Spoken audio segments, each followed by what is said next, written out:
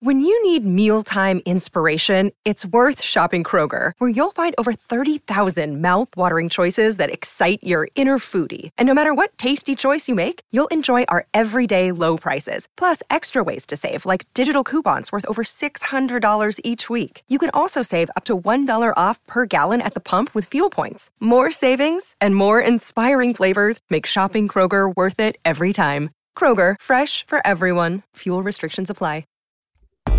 This is the Winning Plays podcast on the CLNS Media Network, the leading online provider for the NBA's winningest franchise. Winning Plays is back, and the Celtics are going to the Eastern Conference Finals. To talk about it, Ryan Bernardoni at Danger Carter on Twitter is joining me, Brian Robb, for this episode of the pod. And Ryan, the Celtics are facing the Heat here in a 2020 Eastern Conference Finals rematch. But let's give 5 minutes to Game 7. A lot has been said already. We're going to be looking ahead more than looking behind in this pod. But what stands out to you the most about that game, or just that whole series in general after we come out the other side? I think the fact that they gave up 81 points is probably the story of that game and the story of the series, and the story that we thought might be the deciding factor when we came in, which is just like the Celtics defense is really, really good. And the Bucks couldn't ever really generate half court offense that may have been different if Middleton was playing, but he wasn't. And, you know, you have to take advantage of the opportunities as they arise. And I don't think it was as close as the series looks in the end, right? Like, I think if these two teams played however many games, you know, if you could just repeat time over and over again, I don't think the Celtics would win 80% of the games, which I picked Celtics in 5, right? Like, I don't think it was that much of a gap as I thought that there might be, but more like your Celtics in 6 pick is probably what the level of the sort of weight of the series was. And that the final game becoming a blowout makes it look a little bit different if you look at like the sort of full stats for the series. But like, whenever they needed to win, they went out and won with some amount of comfort. And I think that shows that they were the better team. And you have a 7-game series in part for this reason. Like, 7 games is short enough where like luck and some strategy stuff and you can get drama out of it and all that. But in large part, if you have one team that's you know better by a decent bit, that team will eventually advance. And I think that's really what happened here, is that this was probably sort of 6-game series, talent disparity, and then the Celtics had a bad shooting game. There were 2 coin flip games, and both times it came up Bucks, right? That's, you know, you flip a coin twice, sometimes it comes up heads twice, and sometimes it comes up tails twice. It's not weird for that to happen, but the series could have played out differently. And I think all of that is basically because of that one thing of like, the Bucks they couldn't score unless they got out in transition. And that's been the story of the Celtics season really since, I don't know, game 10 or something, when we realized, hey, this defense has a chance to be something really special. And then they've reached that point now. So I don't know, do you have other sort of things that stood out to you? The game itself, right? The first half was interesting. The second half becomes a blowout. It just sort of is what it is. It's more of a coronation. They were down by 10 in the early. It was terrible. It was crazy. They were 1 for 8 from 2 right early on in the game, and it was sort of similar. It's like, well, unless they shoot as badly as they did in game 1, this isn't going to continue on forever. But by the end, I just mean like the second half of the game, right? The crowd's going crazy. You've got Malik Fitz hitting threes after separating his shoulder. It Geno time, like in actual game time, Geno time, not post final whistle, right. Geno time. It really was sort of a coronation at the end. The rest of the series is probably more interesting than Game 7 in some ways. Yeah, I mean, it was the series itself was just enthralling, and probably one of the best ones the Celtics have been involved in. And I guess, yeah, like there have been some classics, like the Raptors was a classic, but just a level of play, I feel like we hadn't seen that in a series. You probably have to go back to the KG Pierce days, and some not 2008, but some of those other series from 2012. I mentioned before, it kind of reminded me of the Celtics Magic in 2009, with the Bucks playing the role of the Celtics in that series. But for me, just one last thing from this game, and I wrote about this on Mass Live. You know, Ime Udoka's had a phenomenal postseason. I thought he had a phenomenal Game 7 too, just in the standpoint of like, when the Celtics came out so ugly offensively, to kind of blow up his usual rotations, roll with Tatum and Brown out of that second quarter, roll with Pritchard, with White and Smart and Horford, et cetera, kind of struggling with their shots. And then obviously lighting a fire under Grant Williams' ass, say, hey, like, we believe in you. We're going to keep calling plays for you. To him to just to kind of steady the ship through the twists and turns of that series, and ensure that the talent disparity would hold up. I think bodes well for this team moving forward now. I think after game 4, it was where I said that that Peyton Pritchard was sort of a beneficiary of circumstance, and that group had played really, really well, but that he hadn't been like a huge part of it. That was not the case in this game, where his impact, spacing the floor, being able to make those shots, I think was more of like an individual positive contribution as opposed to being the right player for the right time and in that right fit. So in this case, when he was both of those things, it really sort of shows how he can be used and how Udoka has found the right times to play him. And yeah, I agree. The strategy throughout the series, I think, was really good. Just the way that game-to-game management was quite good. And again, like, there were some things that happened in the series that went against the Celtics. And in some cases they were sort of luck, and in other cases they may have been a lack of poise or whatever. But like, I think that Raptors series is sort of the poor man's version of this series, right? Like, these two teams are better than the Celtics and Raptors were at that time. But like, that series was another case of like, the Celtics are the better team in that series. It probably shouldn't have gone 7 games. A couple things went against them. So it did go to 7 games, but they got the job done at the end. Very similar series here, but where you're talking about two teams that it doesn't feel like the ceiling of these teams is like, wow, maybe they could make the finals and then lose. It's that they could win the championship. And so there's like a little bit of a level difference between those two, but it's kind of felt similar, other than the fact that there were fans here, which is, makes it more fun for everybody, I think. So, but like I said, I came into the series thinking the Celtics were a better team. I leave thinking that the Celtics were the better team. I feel like the Bucks were a little bit better than I thought they would be, mostly defensively. Their offense really they just couldn't get anything going. Interesting questions for them moving forward, but this isn't a Bucks pod, and so the more interesting questions for us are with the Celtics moving forward and what happens in the next round, I think. All I'll say is trading Dante DiVincenzo for nothing that helped you in the postseason was probably not the right move. The Bucks, the Bucks fans will tell you that they don't think that DiVincenzo was doing anything for the rest of this, for the rest of his time here, and that post-injury wasn't the same player, but what they had wasn't great. And the bigger one is letting PJ Tucker go, basically. Yeah, that's the luxury tax savings, right? He would have certainly made a difference in this series. And I sort of said, if you had both of them, like if you had PJ Tucker and a pre-injury DiVincenzo, like, this might become where I would thought that the talent disparity was basically nothing, and that these would have become a very even series, not just in a game 7 sort of standpoint, but in the sort of more abstract who's the better team. Similarly, I think those two players being gone, being water under the bridge, but if you put Middleton in and Robert Williams in, maybe it would be more of an even talent. But I think just with the way it was, that the Celtics were a better team and the right team is advancing. All right, so let's look ahead now. Miami Heat, well rested, waiting for the Celtics after taking care of the Sixers in 6 games, or what was left of the Sixers after Embiid's injury and whatever the hell happened to James Harden for the 100th time in a postseason elimination game. This Miami team, Celtics won season series, I believe 2-1. Heat won the last matchup that kind of gave them the inside track on the top seed in the East. Celtics favored by Vegas in the series coming out of the gate. I think the biggest thing that we start here is Kyle Lowry certainly looks like he's out for at least game 1. Didn't do much practicing today.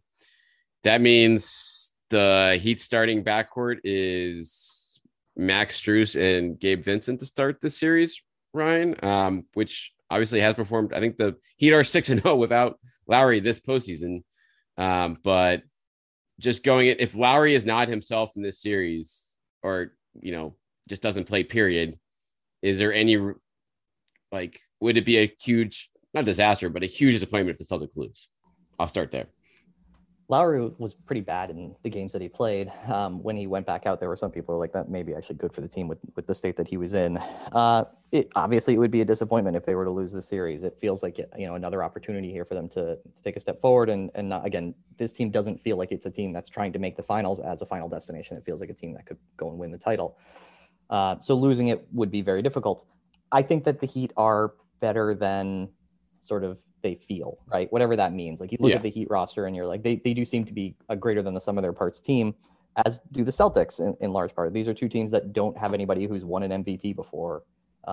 Jason Tatum might in the future, but this is not the sort of traditional build of 80% of what title teams look like in either case. These are more sort of 5-man unit teams. And that's where I think Gabe Vincent and Max Strus sort of you can make that work because of how their particular skills fit in with what else they have on the roster. But it also does feel like the Heat are, I said that series against the Raptors was the poor man's version of the round 2 that we just had. The Heat do feel a little bit like the poor man's version of the Celtics, at least the second half of the year Celtics, and that they're sort of built similarly and they want to play defense in the same way. They have some players that are certainly different. There's no real Max Strus on the Celtics, at least not who plays at all. The sort of running around and take a ton of threes, Kyle Korver type player. So there are some differences there, but it does in some ways feel like these are teams that mirror each other, and will they cancel each other out and do these games become 95-92 affairs? And it's like, oh, all these games are close because, as we talked about, the reason the Celtics don't lose by a lot in really ever, they don't get blown out, is because they have a really great defense. And so you get into all of these coin flip games where they can lose, and then you just add on all the blowout victories on top of that, and that's how you become a really good team. Is this going to be a series that devolves into like low scoring coin flip games where home court advantage could decide it? So like you can certainly see ways that Miami could win the series. But that being said, like I am sort of at the same place that I was in the last 2 series coming in, which is like, I think the Celtics are a better team, and so they should win the series. But maybe I'm chastened a little bit by the Bucks series. I don't think it's like, a guarantee. I could see ways that the Heat could grind the series down to something that's more on their terms and then get through it on Jimmy Butler last 2-minute performance, or just lucky bounces like we saw in some of the games in the last round. So Max Strus going for 30 points. Yeah. I mean, the games that they played in the regular season are kind of weird, right? Like the Celtics won the game early in the season when they were a very good defensive team, but a totally different team than what you see now. Sort of the early indications of that, how good their defense could be. That was one of the games that I think highlighted that. And then the game in the middle, there's always one Jimmy Butler didn't play, right? I think the blowout, Jimmy Butler didn't play. And then the last game, was that the first game after Rob Williams got injured or the second game? I don't remember, but it might have been the first, but yeah, certainly that first week. Rob didn't play, and he might not play this series. I really don't know what his health status is. But like, you don't ever want to draw too many conclusions from a 3-game stretched out series over the course of 82 games. It's not super relevant, I don't think. But yeah, if Max Strus goes off for 30 points in multiple games, then that'll cause problems for the Celtics. The Heat are not Milwaukee. They shoot a lot of threes and they shoot them well. Right. And I mean, honestly, the biggest difference, I mean, that's number one. I think number two, from the Celtics perspective in this series, is that the defense that Miami plays is a hell of a lot different than what the Bucks do. They just have a lot more versatility. They play like the Celtics do. Yeah, they play like the Celtics.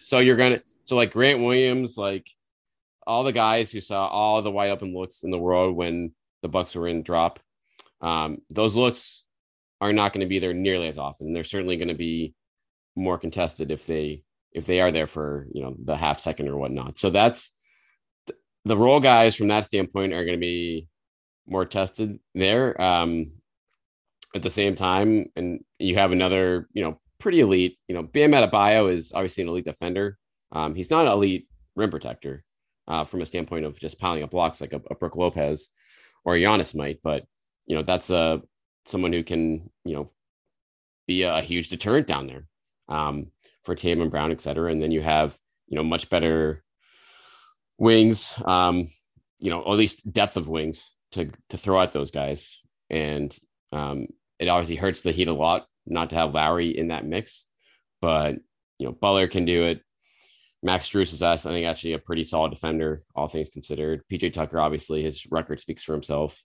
So those are guys that they can, maybe feel a little bit better about putting one-on-one on Tatum and Brown, and then, holding on a little tighter to the Celtics role guys so the open looks that were there in these last two series aren't in this one.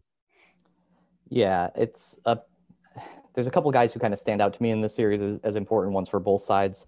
I think a player that we already mentioned, PJ Tucker, big for the Heat. You feel as he'll be a primary defender on Tatum. We saw last year that he was a primary defender on Kevin Durant, and that KD had no problem scoring really in the series when they faced off against the Bucks last year, but it did against sort of the offense with him, because you are able to not have to send so much help. Like the game can just devolve into like isolation things and stuff like that, and some of the worst habits of the Celtics, but those are also bad habits if the Heat are developing them. And that's why I wonder if, you sort of fear that the game becomes like rock fights and that these two defenses are just very, very difficult to find ways to counter. And then to your point about role players and not having those open shots, I think Derek White is a really important player for the Celtics for a couple of reasons. One is that he's the player who's probably going to come in and defend Tyler Hero, who sort of juices their bench scoring. But the other part of it is that, like, in the last round, the role players making the right decision about the shot was really important, right? So Grant Williams just saying, yes, if you leave me this open, I'm going to shoot every single time. And Derek White shooting last game, even when they weren't going in, he started over 8 or whatever. Just, you have to take these shots. There were a couple that he passed up that you're like, oh, you can't pass that up. You got to take it. And then he took one later and made it.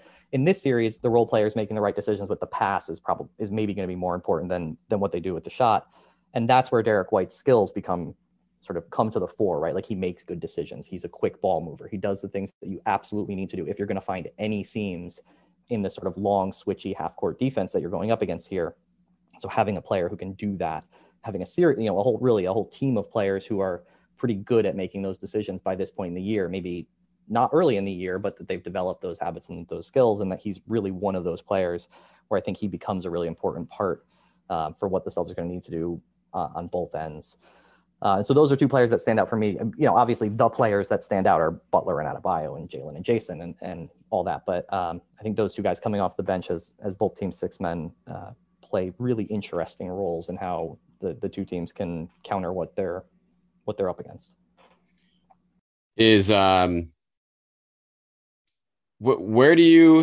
I'm curious to see how you hit, like, for Derek White too, defensively, do you think he gets Tyler Hero in this series? Yeah.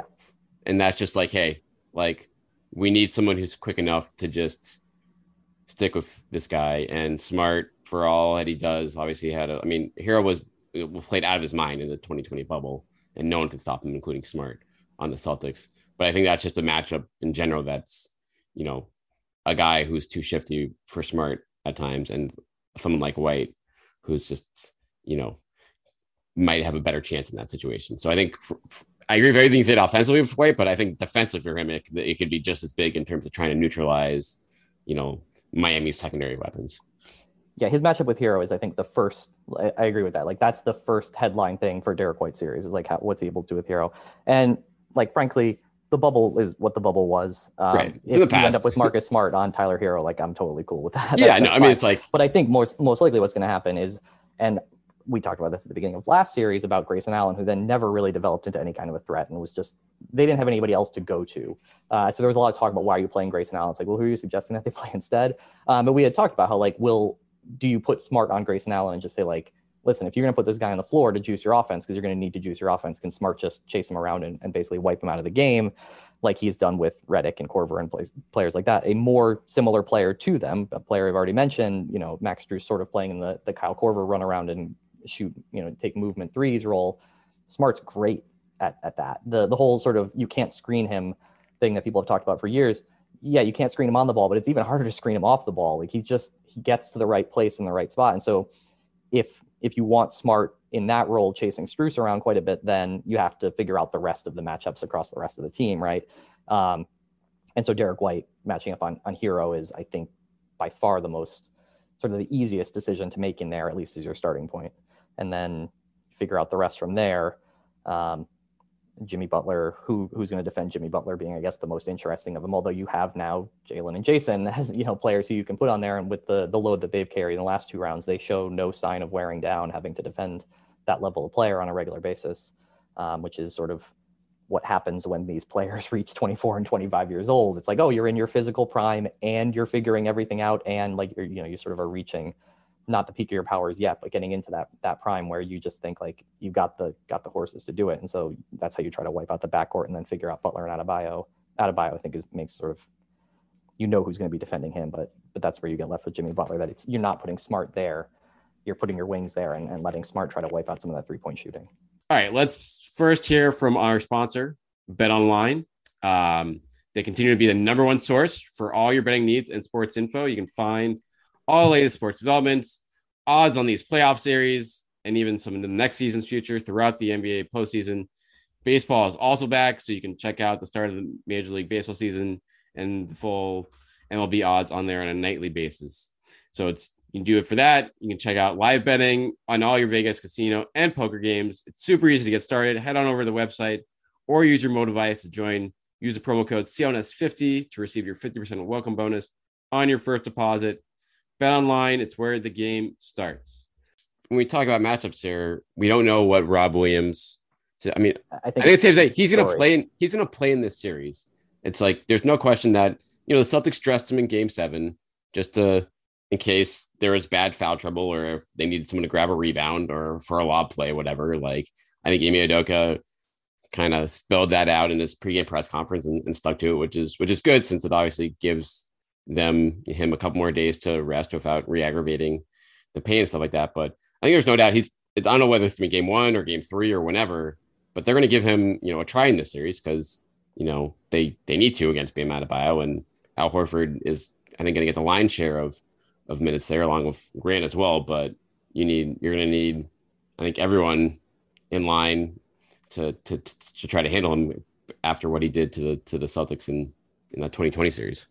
Yeah, Rob is so much more important in this series than he was against the Bucks. Like the Bucks are a bad matchup for him, right? Because for all of his talents, like he's not huge. He's not a big center, right? He's probably shorter than Jason Tatum, and that's just a difficult series for him. In this series with Adebayo, like you need him for that matchup. You need him for just the general rim protection, but I also think that you need him as a way to generate some amount of offense, right? Which is really where he's sort of as valuable as anything is when you're going against a small team like this. Offensive rebounding, getting just a couple of those easy lobs. And if this is a low scoring series, then having somebody who isn't high usage, but when you do get him involved is able to just sort of steal you a couple easy points when things are getting difficult. That's important. And I'm not super confident that he's going to be ready for this series. Like bone bruises can be pretty nasty, particularly if it's a bone bruise on top of an existing injury. We saw when they said that Ja was going to miss the rest of the playoffs with a bone bruise. And yeah, they dressed him for Game 7, but I do sort of think that was like, well, if we need to grab a rebound with 5 seconds left, or if we need to defend an inbound, so we want to put somebody on the inbounder who can, do what he can do. Or just so Rob doesn't have to get any crap for not playing a Game 7. or even just be like, why don't you dress him? Like at least make the other team think about it. It's not like you need to be dressing somebody else. They're not going to play anyway, right? Like there's no reason not to. For all those reasons, but the fact that he didn't play at all, and of course they didn't really need him in any way, but it does worry me about this series, because I'd kind of be surprised if he plays any meaningful role in Game 1. I would be surprised, and I don't know what he's going to look like when he does come back, because there's a difference between coming back as something less than the Robert Williams we know and coming back as the player that we do know. Because one thing about the Heat is that they're if you give them an inch, like they're going to take the mile, right? Like they're going to go at him if he's not 100% healthy. They play really hard. And if you have somebody out there who's not 100% healthy, who's protecting themselves in any sort of way, or who just can't do the things that they're used to doing, then that becomes maybe more of a liability than it would have been against the Nets, who just didn't have, at times seemed to not have the fight in them. Like that's not going to be the case in this series. So I'm worried about Rob. If he were fully healthy in this series, I would feel significantly better about the Celtics advancing. And while I still think they will, that's a place that I do worry about. And maybe some of that's just like the recency of, they lost that game just after he got injured, and so I'm afraid that will happen again. And even having said you shouldn't put too much weight into that, like it's hard to get that out of your head sometimes. Yeah. No, I mean, again, Tice has looked decent enough in stretches where I still think they can get through this series if Rob is giving them next to nothing or just can't go. I agree with you in terms of like because even if Rob does come back, like even if you get Nets series Rob, like I'm not sure how much that really helps you in this series.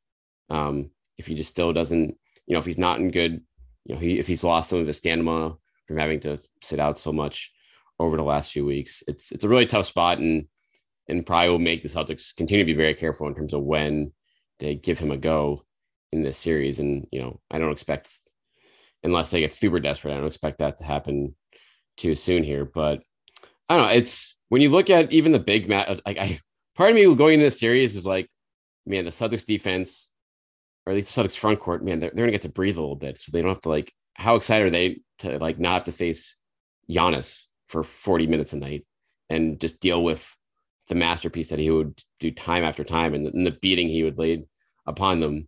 And so you look at that on the one hand, but then on the other hand, you just look at, okay, but the Heat have shooting everywhere. And they are well-oiled machine. And even without Lowry, they have enough gritty role guys where they can just, get hot. And if Duncan Robinson reemerges again and becomes a factor, which I'm not sure it's going to happen based on how he's been treated by Eric Spoelstra all postseason. There's still enough parts here offensively where you have a lot more to worry about than you did with the Bucks supporting cast. Yeah, when you get into players like sort of 4, 5, 6, 7, 8, this is a better team than what the Bucks had. It's just particularly at 1, it's not. I'm not so worried about the Heat. The whole idea of the Heat have shooting everywhere. The Heat have a lot of shooting. In my opinion, they have some amount of regular season shooting. And I don't know how well it really holds up in the playoffs. They did not shoot the ball particularly well against. No, they've been terrible all postseason. They didn't need to. Yeah, and Butler doesn't shoot at all in the regular season. Then he starts taking threes in the playoffs, and everybody's like, "Oh, look, he's taking threes again." Aha, Jimmy Butler is doing that thing, but he hasn't really been making them. And taking them is more important than making them in a lot of ways. But he hasn't been making them at high volume. Strus takes a lot of threes. He makes a decent amount of threes. I don't think he's as good of a shooter as Duncan Robinson is, but he can defend, which is why he gets that. Oladipo likes to take threes.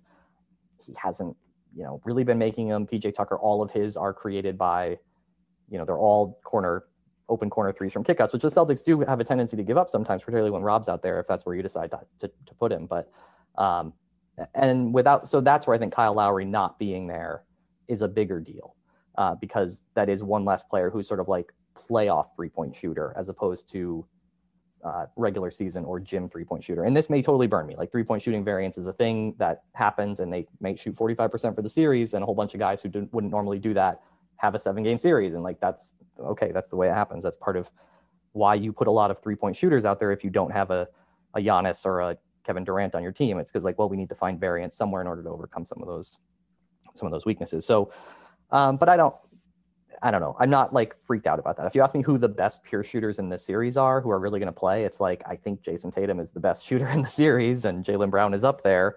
So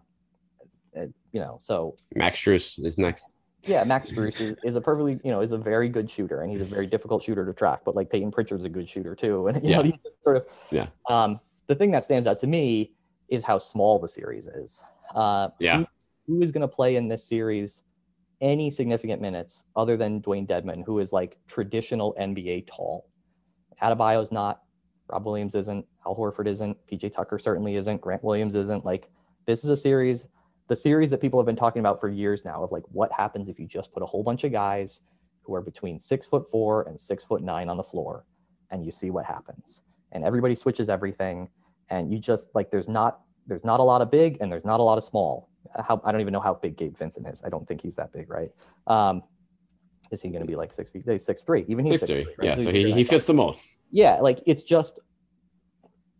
that's the type of teams that these are, and so again, making good decisions with the pass and being able to move the ball, and who can get out in transition and use the sort of rangy switching to get steals and things like that. A lot of that's going to become important in different games, because it's if you inbound the ball, walk it up the floor, cross the half court line with 17 seconds on the clock, and then try to set up a half court offense, neither team's going to be able to score, at least not enough to scare anybody, unless Tatum is facing up on 6'4" PJ Tucker and just shooting over him from the left wing, which he has games where he does that. But It's not going to be pretty if that's the way that these teams end up having to approach the games. And it's just so interesting to watch. Like you go from, like you said, you go from Giannis and Lopez and Portis, and these guys were all 6'10" to 7'2" or whatever, all camped out around the rim, to a series where just everybody's moving all the time. And nobody looks like a monster in there other than, Rob's ability, obviously, to erase the stuff at the rim if he's healthy. And it just becomes like a sort of fascinating, it's both a modern NBA series and very much like a 70s Tommy Heinsohn sort of series, the kind of game that he would love with Dave Cowens and that sort of team. You do see them sometimes, but it really does feel very, very much like a sort of 2022 story of the NBA series.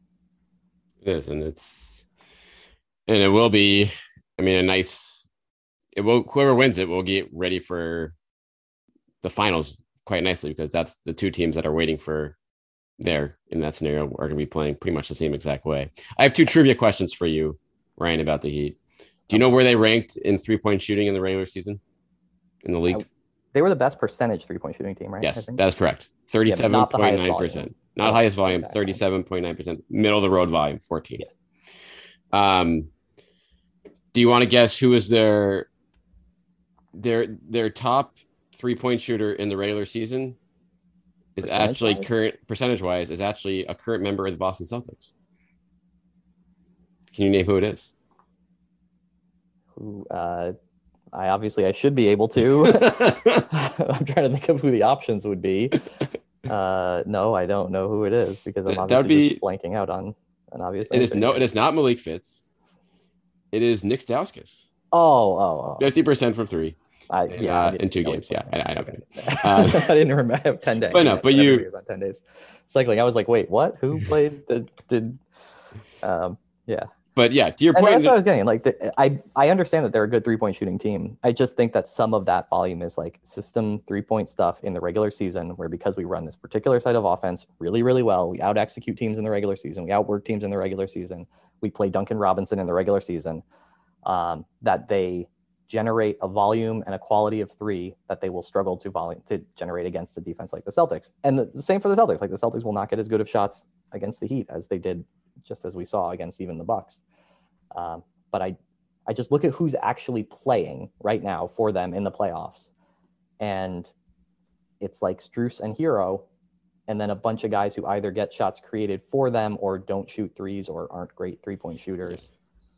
And the Oladipo wild card in this series is going to be fascinating. But to your point, he's shooting 27% from 3 in the postseason, 4 attempts per game. The Celtics are going to give him that shot. He's got some of the step. Like, I was actually kind of impressed with him when he got chances at the end of the regular season in a couple games, but he's still, like, the Celtics will give him that jump shot all day long. And same with Gabe Vincent and a lot of other these guys. So as long as they can hold tight to Strus, you don't give Tucker the corner threes, and you play Jimmy Butler pretty tough straight up. Like, I feel okay about these other guys. Yeah, a thing that stood out to me watching Oladipo against the 76ers is that he thinks he's back. Yes, which is great. I did not think that he was back. He was very interested in running the offense and in taking some shots. And yes, he made some of them. He wasn't terrible. He defended James Harden pretty well, but not the James Harden that we're used to seeing, and not Jason Tatum. But he looked like he was interested in being like, I am still an important player, and if Tyler Hero gets to run possessions like this, then so do I. And I don't think that they went really well. And I think the Celtics will be kind of okay with letting him try to do the same thing against them. If he wants to square up Derek White or Marcus Smart or whoever in a half-court possession, then, have at it. And we'll see how that goes. It's going to be a fascinating choice for Spoelstra when he sees, if Gabe Vincent or, Strus struggling or whoever is like obviously the half court offense for Miami is probably going to have a tough time, like every team has against Celtics all year long. And so do you gamble on, the potential upside that Oladipo can explode for one game here or there with all that, while taking the risk of him trying to do too much and giving some stuff back defensively? Or do you roll with the gritty role guys that, know their job, but aren't necessarily, that's not going to matter enough against the Celtics team. Like, I don't know, like that the Celtics have to hope that it becomes a tough choice for him early in the series, I feel like. And, obviously stealing a game in Miami out of the gate here in these first two will, put the pressure on and force Miami into some tough decisions, assuming that Lowry is still, a non-factor. Yeah, I look at this series, and to me, it shouts at end of close games. It's Hero, Strus, Butler, Tucker, Adebayo against Smart, White, Brown, Tatum, Horford.